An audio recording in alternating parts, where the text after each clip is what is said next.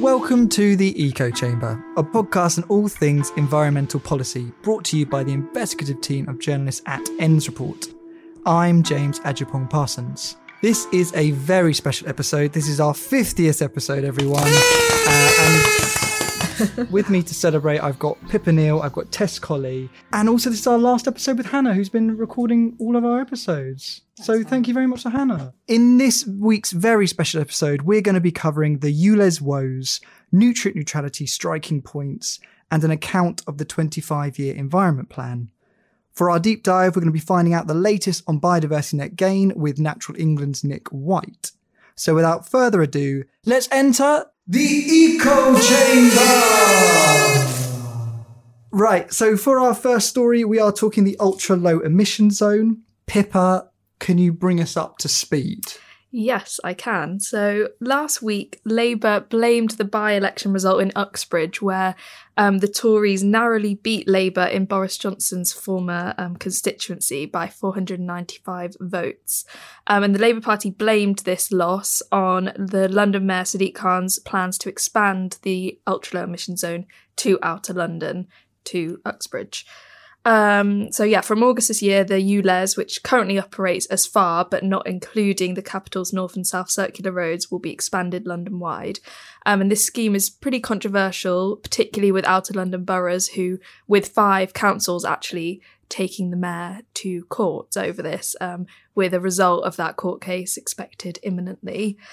But last Friday, following this loss for the Labour Party, the Labour leader Keir Starmer reportedly urged Sadiq Khan to, in quotes, reflect on the impact of expanding the ULEZ. And speaking at the National Policy Forum on Saturday, Starmer said that the result in Uxbridge demonstrates that there is never any reason to be complacent. And it's a reminder, as Danny Beales, who was the Labour candidate, said, in an election, policy matters, and we're doing something very wrong if policies put forward by the Labour Party end up on each and every Tory leaflet. We have to face up to that and learn the lesson. And aides kind of reportedly said, various newspapers reported that Sadiq Khan and Starmer had an, in quotes, constructive call on Friday, and that the London Mayor is open to new ideas.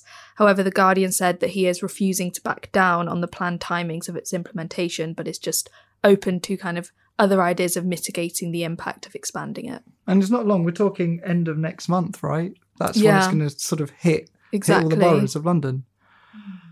Right, so it's kind of like Labour on Labour, Sadiq on Keir, but we don't know what Keir's proposing, do we, at this stage, as an alternative? No, it's all quite vague. I think Sadiq Khan is calling for a better and bigger scrappage scheme and wants the government itself to introduce funding to help, people who have vehicles on low incomes that are not compliant with the ULEZ to be able to replace their vehicles. So I think that is what it's looking like at the moment, but it's all a bit unclear as to exactly what all these anonymous briefings are and who said what. Bit of a backlash. And what have other people been saying about these, these discussions, Tess? Well, one reaction I noted in particular was from Rosamund Kissy-Deborah, who she's the founder and executive director of the Ella Roberta Family Foundation. She was the mother of Ella Kissy-Deborah, who she was the first person in the world in 2020 to have air pollution cited as a cause of death on a death certificate. She urged Keir Starmer to rethink his stance on ULEZ. And she talked about how London has the worst asthma rates across all of Europe. Countrywide, she said, between 22 to 24 children will die this year because of asthma. 12 of those will come from London. That's pretty shocking. You actually stop and think about it. 12 children. And one of those being Ella, who was just 9 years old when she lost her life. Yeah, just, really small children. While this becomes a political parlour game, that's, I guess, the reality of it all. And it is a bit of a game, because I've noticed that this has kind of opened the floodgates to a whole bunch of policy discussion, reminiscent of kind of the David Cameron era, where he said sort of, let's cut the green crap in reference to environmental policies. Can either of you speak on that, Pippa? Yeah, so I think it was specifically Jacob Rees-Mogg, who I'm kind of sad that we're talking about again, I have to say. But he said, I think it was on GB News, I think, he said, this is the ULEZ backlash, this shows basically I'm paraphrasing, but that, you know, any environmental policy that taxes or charges individuals we need to scrap. And amongst the things he's calling for the government to scrap is the green levy, which is an environmental charge added to energy bills, which is used to pay for energy policy. So the money goes towards schemes such as supporting energy efficiency improvements, helping vulnerable people, and encouraging the take-up of renewable technology. And he also was calling for the government to scrap its ban on the sale of new petrol and diesel cars by 2030. There's been quite a lot of talk around this, but according to reports, Rishi Sunak is firm that he's not going to scrap this. And Michael Gove was actually on the BBC Today programme this morning and reiterated that that policy is not going anywhere. But apparently there is talks of having an Aston Martin exemption, which would give, in quotes, small car producers more time to transition to electric vehicles. That's what we need. Yeah. Aston Martins to be able to keep going. Speedy policy, I like it. And there's also, I was reading about low traffic neighbourhoods, how that's kind of been brought up. And I mean, can we just talk any more about that? So yeah, the Times also reported that the government is considering plans to ensure that no new low traffic neighbourhoods are approved, with ministers said to be considering banning councils from using the national number plate database to enforce them. So yeah, that's another interesting air pollution kind of related policy that's kind of getting involved in all of this. Seems to have opened the floodgates a little bit. It was a really interesting comment I read from Geoffrey Lean, who was the former environment editor for The Telegraph. And he said it seems that people are confusing a health issue, air pollution, with a climate issue. And I thought that was a really interesting point to make, that to conflate the two. And actually maybe we need to be putting this back and referring back to the asthma problems that you were talking about, Tess. Yeah, possibly. But they're so interlinked. I mean, I think you can't really separate, you know, you talk about people dying of like heat, kind of related issues. Is that a climate issue or health? They're kind of the same, one and the same. Yeah. So I don't know if it's actually that helpful to separate them, but there's definitely, I think actually they need to be connected more, if anything, than separated.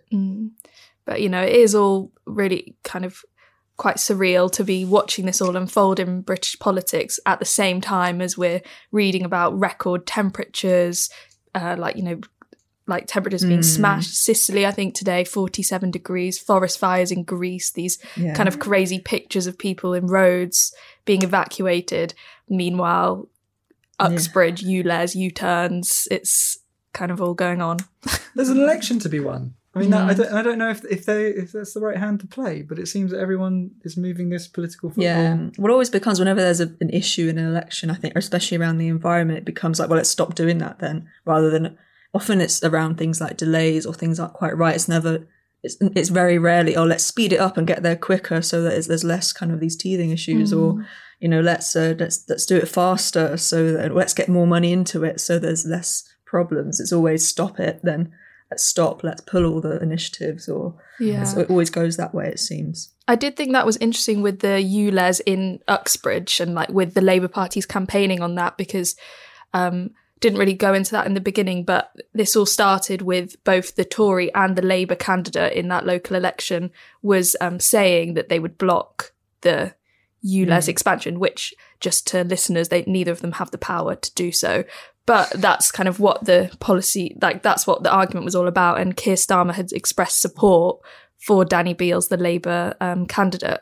And I saw on Twitter, it was Zach Palensky, who's the deputy leader of the Green Party, and he was kind of criticising Labour's approach to this and saying instead of leaning into the concerns that, you know, people are having around the ULEZ and the cost, perhaps they should have highlighted that, you know, this is a Sadiq Khan, a Labour mayor's, he's the one pushing this expansion. Perhaps they could have encouraged people, educated, you know, had more campaigns to raise awareness of, as you were saying, Tess, all the kind of huge impacts that air pollution is having on people's health, rather than just kind of going down the cost of living, which is, you know, a valid argument, but it seems like they kind of took the easy option there. Yeah, I don't think people would like consciously opt into kind of having their children vulnerable to potentially dying of asthma, would they? Like, yeah, it's unfortunate the way these things tend to end up going.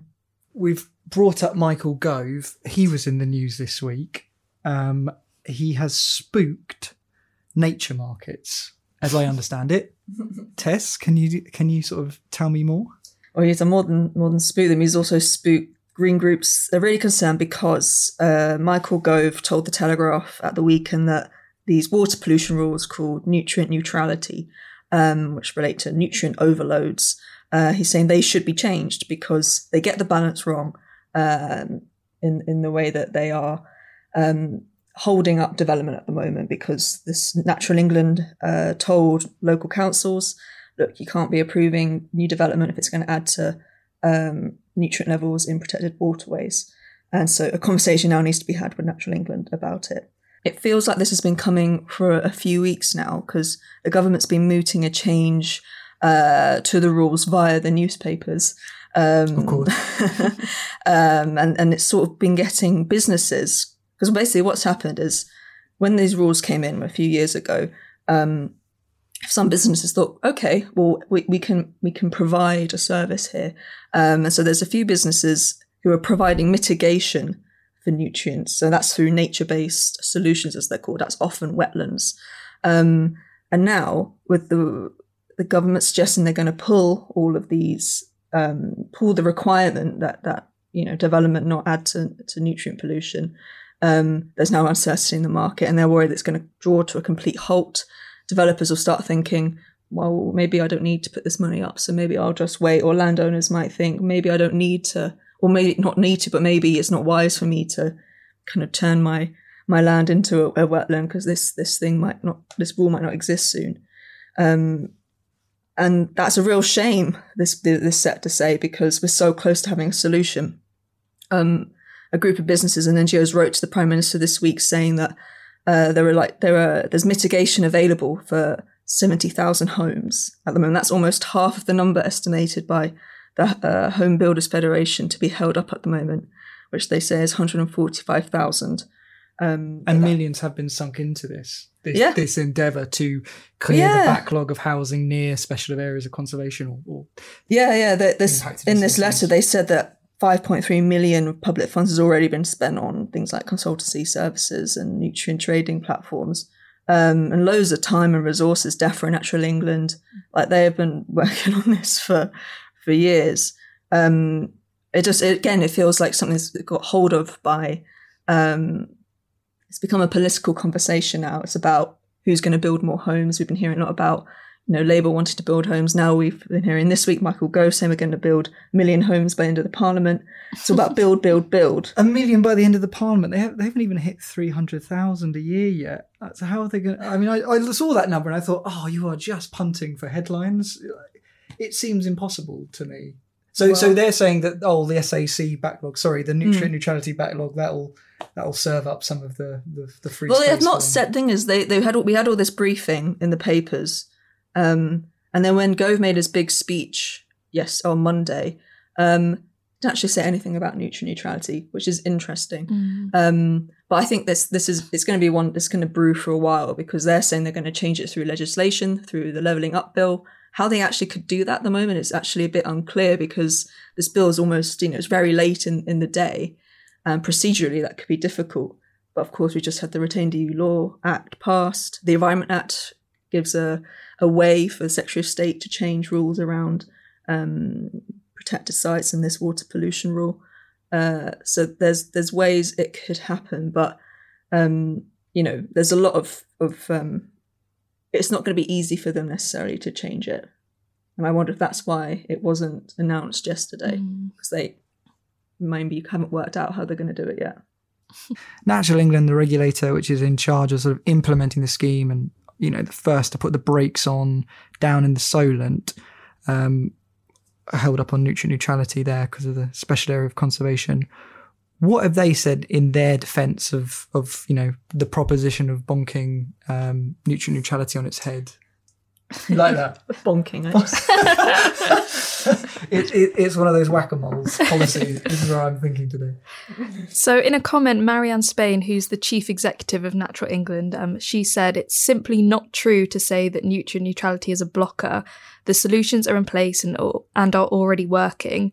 And she continued to say that, this isn't because we don't recognise the challenge the situation has posed, but it is nothing new or unusual to require mitigation against the impact of new housing, which is why developers are asked to contribute to new roads, schools and shops if they build developments in areas where local services are under strain. That's so interesting. So she's trying to compare it to like Section 106 agreements almost and the offsetting the damage. Is it fair, though, to blame house developers on the pollution caused by new development? My understanding was actually they're the small part in a much bigger puzzle of nutrient pollution. Yeah. I mean, it's true that they certainly aren't the major cause of nutrient pollution in waterways. It's by quite a long mile. Agriculture is the biggest villain of the piece, followed by the water companies, and then you look down the list and you get to development. If you were starting from scratch, building a country, and you thought, who are we going to try and make sure this doesn't happen, you'd target all of them together, or certainly agriculture first. This has come about through a sort of legal mechanism. That's why we've got here. But I can see where naturally going to come from when they say that, because their job is to enforce the rules we have. This is a rule we have. And while it's true that development is not, the biggest kind of cause of it, is it okay to say, well, okay, then you can keep making it worse, even if it's by a smaller margin? Should we be accepting that by any section of society? I don't know. I'm just a journalist, but that's it. I think it's a reasonable question to ask. So back to the top of the piece then, when, we're talking about the housing secretary upsetting these natural capital markets. I know you've done a lot of work on what these are. Do they exist? What are they?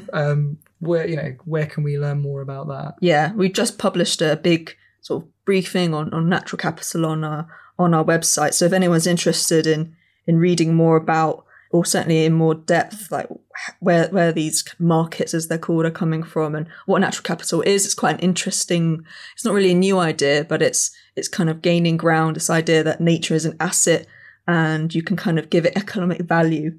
And if you do so, you sort of bring it into the wider economy in a way where it gets more investment than it currently does. That's what proponents say. Some people who are more skeptical say if you start looking at nature as an asset, it's putting the con into conservation. It's quite a good phrase. Leaf wash is the new greenwash. That's my favourite phrase. But yeah, we've got stuff on biodiversity net gain, nutrient neutrality, carbon codes, you name it, the risks, the potential impact. So yeah, if you want to learn more, go there. Good. So our final story then, we're talking the 25-year environment plan. There was an assessment, a review, the last one, as I understand it, a final update of the report. Is there any good news in it? It's loads. Loads, great. Everything's actually looking pretty good. Okay, that's not true, is it? No, there's been little substantive improvement across large swathes of the government's 25-year environment plan, unfortunately. You had me for a moment. Oh, really? I missed that bit. Sorry, James. I thought make this the good news section, even if there isn't. Yeah, unfortunately, so this report kind of gives indications of how government's faring across multiple different indicators, and it's doing okay, well, in a few areas, but not many. In the thriving plants and wildlife indicator section, it showed just 2 areas showing improvement, and that's the abundance of harbour seals in northeast England and the percentage of marine bird species achieving relative breeding abundance targets in the Celtic Sea. I mean, not unimportant, but, they're quite small niche things. The remaining 11 either indicate there's been little or no change or a deterioration. That's just on the wildlife section. Little progress being made in air quality as well. That's what the plan shows. And our triple SIs, the health of them, I saw some pretty sad stats, Pippa. Yeah, so more of the same, sadly. But the report says that the indicator on the number of triple SIs in England in a favourable condition has shown little or no change between 2017 to 2022. And it also notes that there has been a net decrease in the area of triple SIs in a favourable condition, down from 44% in 2003 to 38.2% in 2022. But the report says that this sudden drop in the percentage of SSSIs in a favourable condition was due to the larger than average number of condition assessments completed and recorded in the final year before the Public Service Agreement target deadline of December 2010. And I thought this was quite interesting because we actually, Tess wrote a story this morning based on a report by the campaign group Wild Justice, which found that 66% of SSSIs by area have not been assessed in the past 10 years, with the most common year of last assessment being in 2010. And Wild Justice says this implies that as site assessments are brought up to date, the proportion of higher quality sites is revealed to be less, and the proportion of lower quality sites is revealed to be higher than it appears at first glance. So it's bad, but it could be even worse. Much worse, yeah. Excellent. And I noted in the 25-year environment plan that there's that goal of, bringing 75% of protected sites into favourable condition by 2042. Should we care about the 25-year environment plan? Like, why does it matter? Yeah, well, so the 25-year environment plan, which has now been replaced by the environmental improvement plan, which, of course, sounds completely different. They are important because they set out a kind of framework for how, and they agree to across government, well, not in theory, they agree to across government, and they're meant to set a framework for how departments come up with policies to meet the various targets within them. In the environmental improvement plan, a number of these are legally binding, supported by the Environment Act, and some of them are not, like that one you just mentioned about SSSIs. That's a policy target, and they give civil society and the public a way to track progress that the government's making or not making, and if these things are measured each year, you can actually track how things are going. So they are important, but of course, because when things aren't legally binding, like the SSSI target, even if you shout all you like that that's not been met, there's no real comeuppance to it. So it's important in that it gives a way to somewhere to hang policy, but it doesn't mean things will actually always happen. So there was a lot of response to this government's own report, it should be said. Did you guys pick out any sort of key reactions or any interesting take-homes? I thought Richard Benwell from the Wildlife and Culture Link was quite interesting because he reacted by throwing the gauntlet down to political parties, including like Labour, Lib Dems, all of them. I guess thinking about the election coming up, saying that, all those parties will need to take a leap forward in ambition. He said, in particular, what we need is a boost to wildlife-friendly farming budgets, new responsibilities on polluters to pay for nature recovery, swift action on the 30 by 30 target, and a green jobs program, and to establish environmental rights in law. That's where all the green groups have come together, knocked their heads together, and they're all backing the same things that they want to see. And so that was quite an interesting response, I found. I also thought it was interesting what wasn't said, because Therese Coffey delivered a speech on the same day that the report was published, but she barely mentioned the report, giving no details of its findings, instead just kind of flagging a raft of environmental policies launched by the government in recent years. So perhaps, it's one she maybe is a bit embarrassed to talk about. Oh, Therese Coffey. Do you want to add to that? I would, but we're out of time. Oh. But not before we move on to our last and final section. It's a new section to the Eco Chamber podcast that we're introducing. It's our moment of the week. It's not really of the week because we're going to talk about last week as well, so that's allowed. Moment of the 7 days, last 7 days. Moment 7 moments. Just like, reasonable recent times. Reasonable recent times. The moment of reasonable recent times. The moment of reasonable recent times. I'm going to kick off. My moment of the week was the interruption of the British Open Golf of a natterjack toad interrupting play. And there was only one person in the whole club who was actually who had a license to be able to handle and move the toad on. I thought that was brilliant. Absolutely amazing. So it disrupted the play for hours and it was fantastic. You say there was only one person. I'm surprised there was one person. Yeah. Well, quite. And actually, what's funny, over that weekend, you had the Just Up Oil protests. They should take some tips. So maybe nature is looking at, or we're looking at the Natterjack toads. I don't know. But yeah, that was my moment of the week. To get you into policy kind of teams, James. I'm wasted here. Yeah. Oh, has anyone else spotted anything? I think mine has to be the news that the first white-tailed eagle has successfully fledged in England. This is reportedly the first one in 240 years, so it is quite amazing news. And there's a very cute video that we've uploaded on End's Report if you want to have a quick look at that. Clickbait. And Tess? Clickbait. And Tess? Mine's not animal-based. The political animal. Well, that depends on what you think about Ed Davey. But the political animal. Mine is the kind of Lib Dem reaction to their victory in the by-elections on social media. So they had a lot to say, a lot of pop culture references they had to get out there. They had Peep Show, for example. But my favourite one was jumping on the Barbie bandwagon, saying that, well, let's celebrate like Hollywood does, and putting a picture out of Parliament kind of covered kind of in the Lib Dem orangey yellow, and it's saying Lib Dems in the Barbie font. And I just thought, God, someone's got a lot of time on their hands. Yeah. But I just love how happy they were. It's just they really backed themselves when they wear the cannon. We saw David. Sorry, that's two moments of recent times of happiness. That's fine. Yeah, it was. I saw the cannon. The cannon was spectacular. Yeah, the props they get together.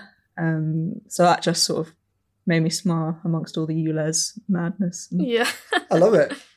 New moment of the week section. Listeners, tell us if you like it. Tell us your moment of the week. Email us ecochamber@haymarket.com.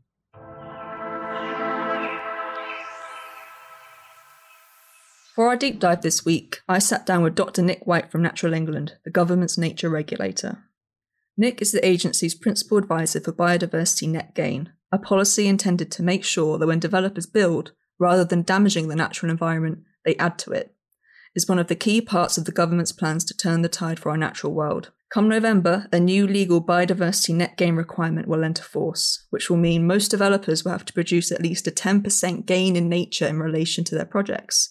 However, it's fair to say that some environmentalists are sceptical about how effective the new requirement will really be. So, I began by asking Nick just what kind of impact Natural England is expecting biodiversity net gain to have environmentally. I think one of the most significant things about this approach is the fact that all too often in the past, unless the development was impacting on a protected site or protected species, essentially no regard was given to the nature that may have been on that site, whether it was damaged or not. For the first time, development is going to have to consider that nature. It's helping to then start to reinforce the mitigation hierarchy, because it's asking people questions around how can they avoid an impact in the first place. But also it's making sure that if there's a loss or if there's damage to particular habitats, or even if there's not, if that, whatever that habitat was, you've got to leave more of it or better quality of it as a consequence of that. And I think that's really important. We often focus only on some of the really protected, high quality sites, forgetting that actually often some of the kind of low value habitats are as important for wildlife as well. And so this should start to address the kind of the issue of kind of fragmentation of nature, the kind of gradual loss of nature through the development process. Yeah, and so the government has loads of really big environmental targets. We've got the 2030 target to halt the decline of species. We've got the 30 by 30, that's restoring 30% of land and sea for nature by the same date. How big a pillar of the plan to meet those targets is biodiversity net gain? It's an important one. I think it's important to stress it's not a silver bullet. So we do need other mechanisms as well. Things like ELM, etc., are going to be as important. But in terms of if people can remember when there was the reports back in about 2010 with Professor Sir John Lawton, who talked about a need for bigger, better, more joined up places. What net gain can do really well, I think, is deliver some of that kind of wider improvement to the natural environment and help create create some better connectivity between habitats as well. As it's not directed primarily at the best sites. There are other mechanisms for doing that. But in terms of just improving the kind of wider quality of the environment, and also, I think, reminding us that this impacts us as people as well. So it's providing us with opportunities to live and work in places that you've got more kind of nature on your doorstep as well. And we know some of the wider benefits that can deliver. And so this is going to become mandatory, compulsory, legally obligated on developers, or most developers, this November. How's it exactly meant to work? When a developer approaches a local authority with a proposal, how are they meant to show that they'll produce this 10% increase in nature? So I think the first thing is we're encouraging people to think about this as early as they can as part of their development process. So ideally, if a developer can start thinking at site selection, outline, design stage, how can they, if possible, integrate nature into their scheme? That won't always be possible, but thinking about that first. Identifying potential third-party landowners as well they may need to deliver stuff off-site. They'll submit they'll need to do a metric calculation. So there's a standardized biodiversity metric that everyone's going to use. Doesn't matter whether you're a big developer or a small one, you'll be using the same one. So to do a metric calculation that says this was the baseline value of my site before anything happened to it, and then rerun that calculation with their designs included in that to say, actually, on site, I can improve the quality to this level. That may get them their 10% already. And in many cases, that probably will be the case. If it's not, then it's looking to go off-site and say, I need to contract with third-party landowners or use my own land if I've got some land that's not going to go for development to make good the shortfall off-site as well. Again, it's using the same metric as a calculation. So they submit that to the planning authority along with a game plan template. So this will be a standardised template that kind of sets out, this is our strategy for achieving net gain. This is how we're going to plan to, if it's on our site, manage and maintain that over the duration of the 30 years. If it's off-site, it will need to go onto a national register, and the landowner will then be responsible for delivering those outcomes over time as well. And I mean, that what you mentioned there about developers having to go off-site, that relates to what you were talking about earlier about the mitigation hierarchy. And first of all, the idea is that developers don't damage things. Yeah. Then they have to try and find the gain nearby the development, and only then they can go off-site. But I have heard some concerns from developers, particularly on what happens if they have to go off-site and buy biodiversity credits from third parties. How can they be sure of what they're buying? So it's important to ask questions around actually what is the kind of competency of people that you're going to be working with. There are some existing standards out there. So there's an existing British standard on biodiversity net gain. There's work we're doing with the development sector with bodies like SAIM, so the Professional Body for Ecologists, the Landscape Institute, and also with bodies representing landowners to say, how can we improve quality? How can we raise standards on this as well?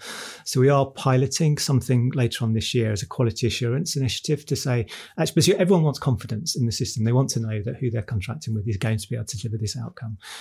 So we're starting that process to say what's needed to give people that confidence. Is it ultimately something that's accreditation? That won't be in place to start with, but is that something we could helpfully work towards?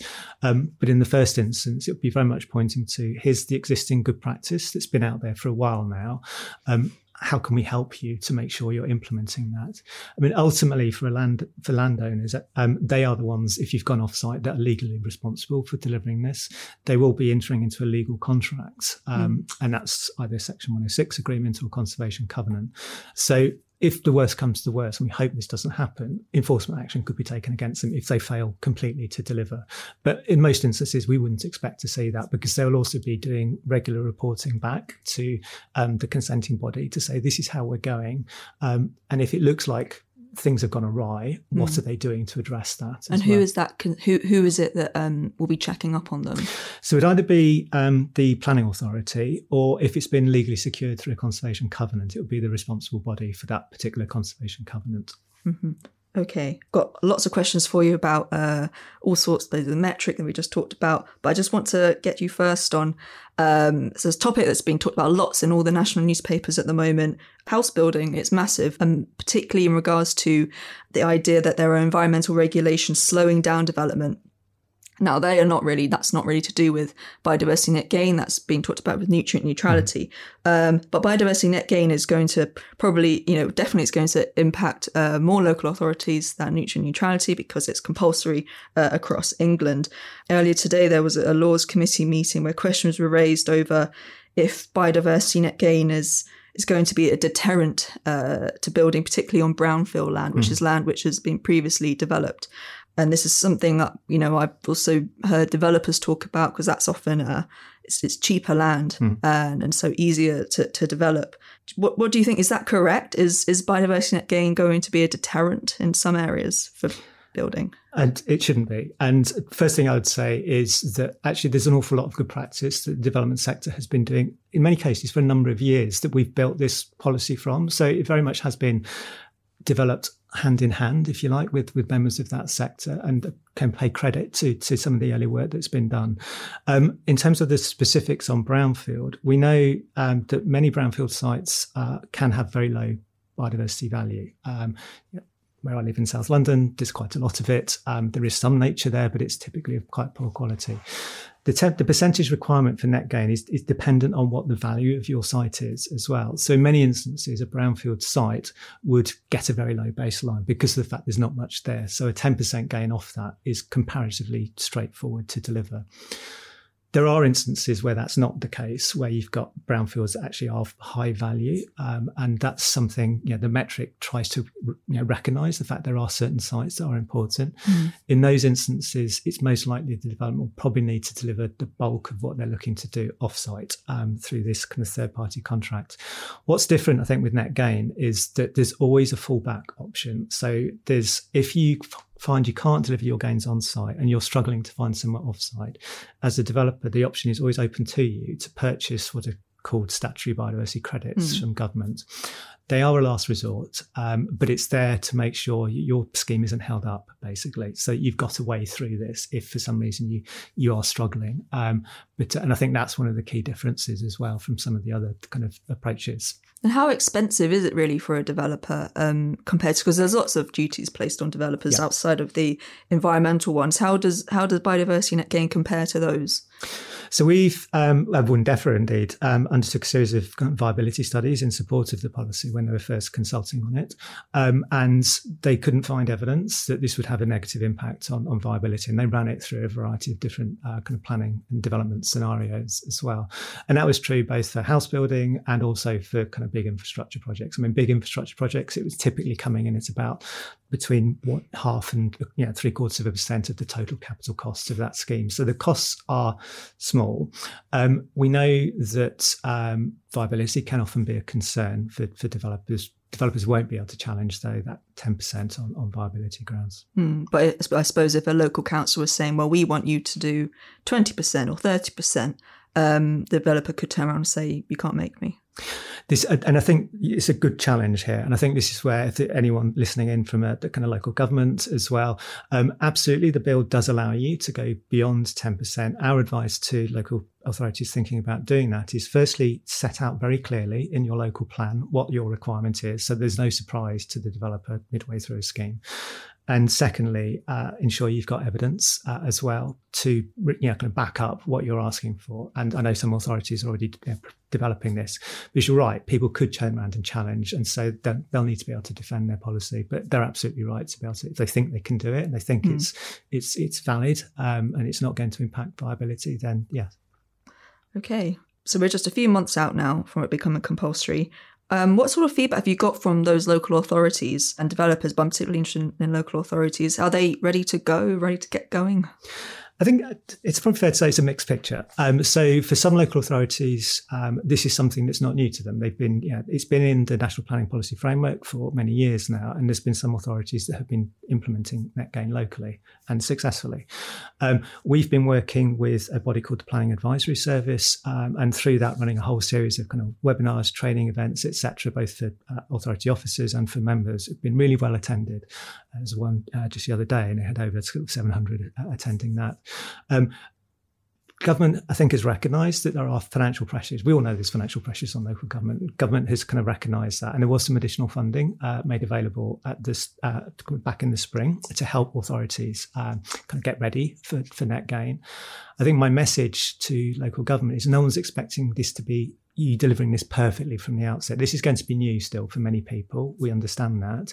We're keen as Natural England, as are others, to keep working with local government so that we can kind of help ensure that there is a smooth rollout, and also help to see how can we then from that point kind of build on that as well and kind of further improve the delivery of the policy. Because I spoke to a number of people from the sector ahead of this interview. That's so like developers, lawyers, NGOs, and asked if they had one thing they could ask about biodiversity net gain, what that would be, and lots of questions came in. But one recurring theme across all of them was, how is biodiversity net gain going to be monitored? Yep. How will anyone actually know it's working and not some new sort of greenwash? I suppose like the big question with this is, it all sounds great, this idea that developers will increase biodiversity, not decrease it. But if a developer were to fail to deliver the promised biodiversity net gain on any particular site, would anyone notice? So I'm delighted people are picking up on this as well, because for a long time people weren't thinking kind of longer term. It was very much focused on the immediate like metric and side of that. And you're right to say actually this needs to be a long term thing. So yes, people notice in two ways. At a national level, we're running on behalf of government a national monitoring and evaluation programme. So it's started. It will run for at least 5 years, hopefully extended beyond that as well. And it's intended to look at a kind of macro level to say, to what extent is this policy working? Are there adjustments that we need to make at all? Are there any perverse outcomes that's generating? And it will get data from things like the National Register, etc., to help inform that. On a site-specific level, it comes down to if it's gains being delivered on site, then that's around the kind of reporting and enforcement of, if needed, of planning conditions. We know at the moment that regime's not perfect. There are discussions going on with Department for Levelling Up and others to say, actually, what more could we do? How could we make sure that enforcement officers have the capacity, and also we've got information to help them kind of undertake enforcement if needed? What information can we make available to local communities so that you or I can see, well, actually, that's not what we expected. That's not what was supposed to be delivered. And then equally on the offsite, where there are legal agreements in place, there will be this national register. That will be transparent. So anyone will be able to access that and see, you'll be able to track through. So if, again, you've got a development taking place next door to you, if they're saying, don't worry, the gains are happening somewhere, you'll be able to go on and track and see where that actually is happening, see what was being proposed. That project will need to provide reporting back to the local authority as well. And again, there's conversations with government on what can we do to try and make sure there's capacity in the system so that ultimately, if there's a need to undertake enforcement action, local government can do that as well and has got the resource to do that. Yeah, because it's down to local planning authorities to enforce biodiversity net gain rather than Natural England or any other kind of national body. And as you kind of mentioned, that DEFRA has announced some extra funding for those local authorities in the ballpark of about 20 million, although I think there's been quite a lot of noise about how that, doesn't really cut the mustard when there are about 400 local planning authorities. But you're Natural England, you don't hold the purse strings, I understand that. Yep. But from a delivery point of view, I mean, is it possible? I know you say it won't not everything will be perfect in November, but how long will it take for it to maybe become maybe not perfect, but to be in a really good position with the way LPAs are currently funded? Like, is it really going to work? So we're confident it will. We recognise that there are pressures. So we are trying to identify those particular authorities where we feel there may be particular support needed for them. So we're doing this exercise, as I said, jointly with Planning Advisory Service and others to try and reach out to those authorities. There is a very active kind of authority network as well. So there's a lot of practice being shared between authorities, which is great to see as well. Because there's nothing quite like peer-to-peer learning as to how this can work. But I think this is a fair challenge to raise. systems as well. And it's something we'll keep kind of reminding government about as well, the fact that whereas we do feel that practice will continue to improve over time, it does require kind of like an ability for ultimately the planning authority, or if it's secured through a conservation covenant, a responsible body to, if needed, undertake enforcement action. And they need some capacity to be able to do that and resource to do that as well. So, the good news in this is that we are creating a market. So in terms of what landowners are charging for developers, they're perfectly within their rights to include within that price the cost of submitting, undertaking, reporting. So there is money potentially there in the system as well. And I think we just need to think through ways of being able to ensure that actually from a local authority perspective, they're able to undertake that enforcement if needed in that monitoring. Yeah. I suppose it's not just about enforcement as well. I guess it's having the skills within our local authority to be able to even look at a developer's plan and say, actually, that doesn't make any sense, or that's not ecologically viable. And that's a really good point. And there's skills is an issue that I think applies across many sectors, actually, not just within local government. So I think, within ecology, the kind of professional bodies recognise this. There's lots of ecologists that are very competent and highly trained, but they may be highly trained in species identification because that historically has been where the work is. So there's a lot of kind of training that's been run through bodies like SAIM to kind of retrain, reskill ecologists. Similarly, the Landscape Institute is doing a similar exercise with landscape architects. The RTPI is also looking at training. There's other training coming through. We're working with local governments and with others to create kind of checklists for planners because they won't necessarily have an ecologist immediately to hand, but to have something for them that at least alerts them and flags them to them that actually this is something you really do need to get a second pair of eyes and a kind of ecology eyes onto this particular project.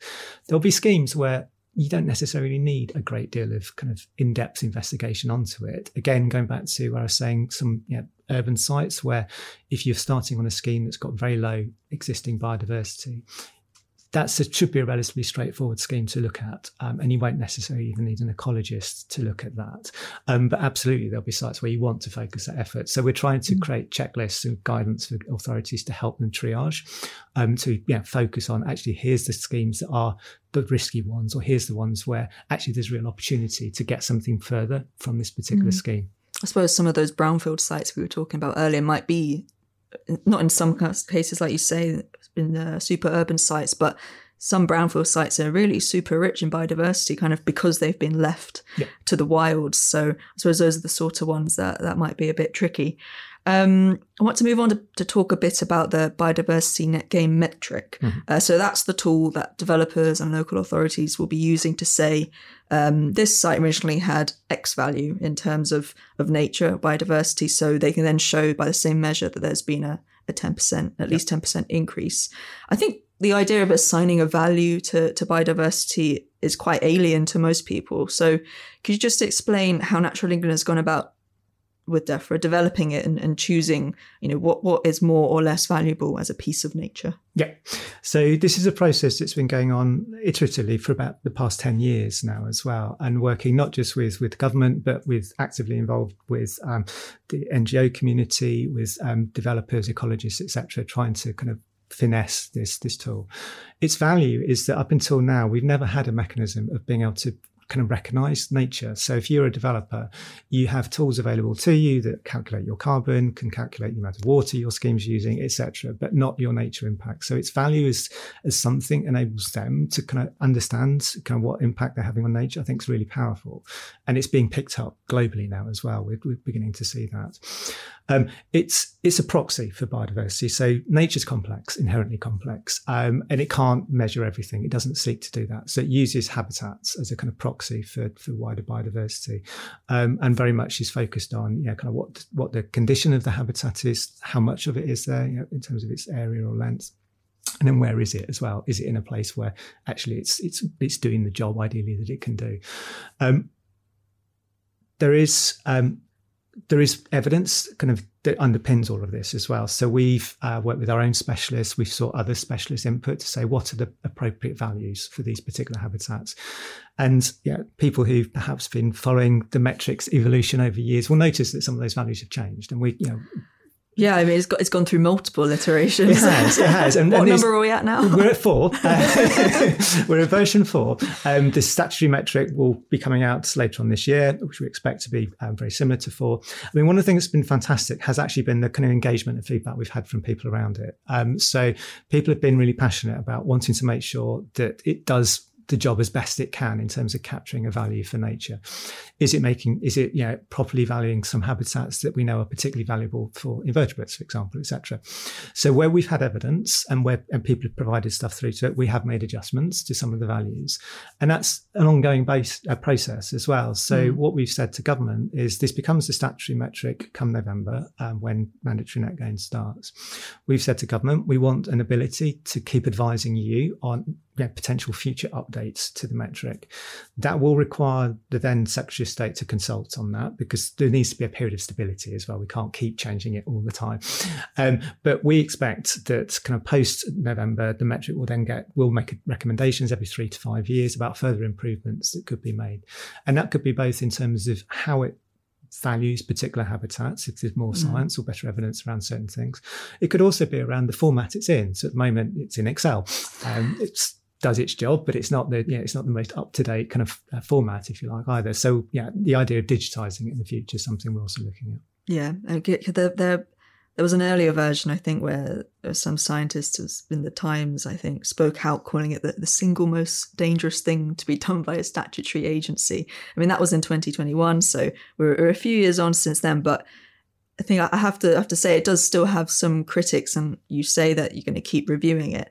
But this is a paper just out in April, I think it was, by some academics in Oxford, showing that the metric, when followed, leaves you ending up with smaller, more isolated fragments of habitat, which many would agree is less valuable for nature than a larger area of well-managed land would be. And of course, you're trying something new, so maybe things aren't always going to work out. But how concerned are you that the metric, even if you keep improving it, if you go for 3 or 5 years without doing so, could have some big unforeseen consequences potentially? So I think it's important to bear in mind the situation currently as well. And going back to what I was saying earlier on, we're in a situation where when there's not net gain, most sites that aren't protected have no protected species on board. The habitats on those sites are totally ignored. They have no value whatsoever within the planning system. What the metric does is, for the first time, it begins to give a value to those. It forces people to consider what to do about those, how to improve them. So I think that's a significant change just in its own right. And the fact that it also affords a high value to habitats of real importance helps to reinforce the mitigation hierarchy. But it's important people don't use the metric in isolation. So you've got other things happening. So within the Environment Act, there was also the introduction of local nature recovery strategies, of which there's just been a recent announcement. And I think those are really important, as are existing strategies, when it comes to avoiding this issue around creating little pockets of kind of micro habitats, or trying to do that. Because, as you say, we know that what nature needs is it needs better connectivity, it needs bigger spaces, it needs an ability for wildlife to move between sites as well. And the metric incentivizes you if you're delivering what it terms in strategically significant locations or strategically significant outcomes. You get an uplift, basically. And it kind of is trying to nudge you to do that. And that's where it's linking across to those local strategies to say, actually, to avoid this issue of trying to create a kind of tiny little patch of really great habitat, which is probably not going to survive. It's encouraging you to say, no, don't do that. Deliver in places where locally it's been identified that actually this is the location that's optimum for nature. These are the sorts of outcomes. Deliver it there. We've also changed some of the condition assessments as well, just to reflect the fact that it's not possible to deliver certain habitats in close proximity to people and their pets. There's a great amount you can do, and we don't want people to not try anything. Can you give an example of that? Well, some of the kind of high quality grasslands. So the kind of academics you referred to, they also did a study a couple of years ago, I think, using some kind of local plan examples in the south of England. And there were schemes where developments were trying to argue, and the ecologists were trying to argue, we can deliver really high quality grassland within this housing scheme. Well, that's quite challenging to achieve because of the fact you've got kind of people and disturbance and pets and issues around kind of soil quality. So at the time, this is one of the earlier iterations of the metric, we recognised that actually there's something we could do. So there's two issues there. Firstly, why was the ecologist advising them that? There's an issue for how can we work with the ecology profession to upskill them, but also to make sure that the condition assessment material that comes along with the metric also makes the point that actually that's not an outcome that's viable ecologically. You may try to do that, but you're never going to achieve that outcome. So again, the areas where we've been able to tweak within the metric guidance and within the metric condition assessments, and bearing in mind these will become a legal thing as well with it, mandatory net gain, to steer people away from claiming to be able to do things that we know are probably dodgy from the outset. And also working with the profession to say we need to make sure ecologists understand this as well. So it's, to be fair to them, this is all quite new, and people aren't trying to use it or claim to be able to use it in ways that it's not appropriate for. I was just thinking there about the people, their pets, and I guess children needing places to play, and it's all kind of all these quite difficult social factors that come into biodiversity net gain. Is it? I know that Natural England has a remit to improve access to nature for people, as well as obviously to improve the natural environment. And this all seems to come to a head of it in this policy, the biodiversity net gain. Is there a risk that it's trying to do too much by trying to balance too many factors? So it's in terms of what its primary aim is, it's about delivering the kind of nature improvements. And there's ways of doing that which are a definite gain for a site. You definitely left a better situation than was there beforehand. You may not have delivered the best possible habitat outcome, but what you've achieved is something that's still beneficial for local species and is potentially something that's also usable and accessible for local people. I'm always surprised by the fact that I've lived in London for the best part of 20 years. I also have a relationship with the Record Centre in London. The amount of wildlife in London is quite astonishing if you're not familiar with it at times. So there's an awful lot that can happily coexist with people, and local government's been doing this for many years, where they've been designing parks in a way to say, actually, here's the bit that's a bit more formal. This is the kick around area, or this is the kind of family picnic area. But actually, over there is the bit that we're managing slightly differently, because that's the bit that's for nature, and a lot of that's just around how you communicate that. So the two can coexist, but it's also true to say there are certain habitats we know, or certain things where actually that's much more challenging, and realistically then you are better doing it off-site, and that you'd be perfectly justified in doing that. So we talked a lot about the challenges with biodiversity net gain. What, in your view, needs to happen next to make sure it's a success? So you've touched on a few of the things. So we need to make sure that there's actual enforcement and monitoring of this, and there is work underway looking at that. I think one of the great things about biodiversity net gain is this. I think this has been a genuine collaboration. So this isn't something that has been created by government. In many respects, this has come from different sectors to say, actually, this is quite useful for us, and it's a way of delivering positive outcomes. And people have been really happy to kind of share practice, share learning, improve things. And maintaining that, I think, will be really important as well, because I think we can keep learning from each other. It's not necessarily going to be perfect on day one. I don't think anyone expects that. But it will be better than the current system without net gain as well, where you've got this ongoing kind of loss of nature with no attempt necessarily being made to address that. I think longer term, government talked in its, going back a while now, in its then 25-year environment plan about environmental net gain, and again, going beyond biodiversity. How can we approach that? There's test metrics. You'll be pleased to know that we've been developing. There's other approaches others are developing as well to say, actually, yes, nature, critical, really important. Biodiversity is a fundamental underpinning, but we're in a nature crisis. We're also in a climate crisis. There are other issues at play here as well. And how can we best design places that can deliver the nature benefit, but also potentially some of these wider benefits as well? So I think... How far off are we from that sort of thing coming in? In some areas, it's there, I think. So carbon is a good example. So we pretty much know exactly how to measure carbon. It's I'm not a scientist, but it's relatively straightforward. It's easy to do. Other things, such as the kind of social benefits of interaction with nature, the science is still kind of debatable, if you like. And one of the challenges, I think, is getting to a point where you can get a tool. If you want it to essentially mirror biodiversity net gain, it's getting to a point where you've got a tool which is simple enough yet robust enough to be used by a range of projects, so they don't need an entire university department behind them or whatever to understand it, that you can then roll out and implement, and be fairly confident that you doing so isn't going to lead to perverse outcomes as well. So we have been piloting a thing called the Environmental Benefits from Nature tool. It links to the biodiversity metric. We're continuing to kind of tweak and adapt it. There are other things available as well. To some extent, it will depend on where policy goes, but we're really keen as Natural England to kind of continue that work and to continue to try and be able to make a case to say, actually, here's a tool that allows you to start capturing some of the much wider benefits that we know we get from the natural environments, beyond the kind of biodiversity, and have it in a place where people can readily use it as well. So. Sounds like lots coming down the line. And you yourself, you've been working on this for years. You were telling me about it before we came into the podcast studio. How do you feel seeing the thing you've worked on for 7 years eventually about to become made a legal requirement? It's been a really fascinating journey to kind of watch this kind of evolve. I mean, the thing that I think is amazing at the moment, and in a way, kind of going back to what I was saying about learning, building from others, is the amount of this has become business as usual for so many projects now as well. It's not a legal requirement.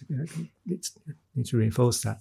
But on a regular basis now, you get kind of projects coming through, as you see, looking to deliver this net gain, that net gain. And I just think the fact that this is not just happening in this country, that we're getting a lot of international interest now around this from rest of Europe, North and South America, Asia, all interested in this approach. Could they apply it to themselves? So I think it's causing people to reevaluate what their expectations from development are. And development is only one aspect of what has an impact on our natural environment as well. So there's other issues we also, I think, need to address. But I think just getting to a point where we have changed our expectations, that's been a really significant change. And I think it's a powerful legacy in its own right. I think. A good dose of optimism to lead the podcast on. And it's fantastic to hear that there are people internationally looking at what England's doing as a kind of case study. I guess that's all the more reason to get it done properly. And also to kind of learn from them as well. So again, this is an ongoing kind of iterative process, if you like. Other countries started versions of this slightly ahead of us. They took quite different approaches, all focused on offsetting with varying degrees of success. They're now looking at what's happening in England now as well. I'm saying, is there something we could learn from what England's doing as well? So. Brilliant. Well, thank you, Nick, for coming onto the Eco Chamber, and see you soon. Yep, my pleasure. Thank you, Tess.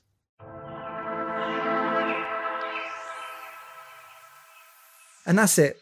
On today's episode, I've learned that it may be a dangerous thing to cut the green crap when it comes to environmental policies, that nutrient neutrality is a fragile thing when it comes to nascent markets, that the 25-year environment plan isn't what it's cracked up to be. At least, if it was, we might hear Therese Coffey saying something about it. And that biodiversity net gain, by hook or by crook, will be coming into force later this year. My thanks to Tess Colley, Pippa Neal, Nick White, and Hannah Holt, our sound engineer, this is her last go here. I hope you've enjoyed recording with us, Hannah. You can speak. Yes, I have. Thanks. Sorry. She means it. She means it, listeners. She's had a great time with us. This podcast wouldn't be possible without the readers of the Ends Report, whose subscriptions ensure that important investigative journalism actually takes place. So why not you, your company, your business, your organisation, consider taking out a subscription? So that's it. Until the next time, please take care, and I hope you've enjoyed this episode of the Eco Chamber.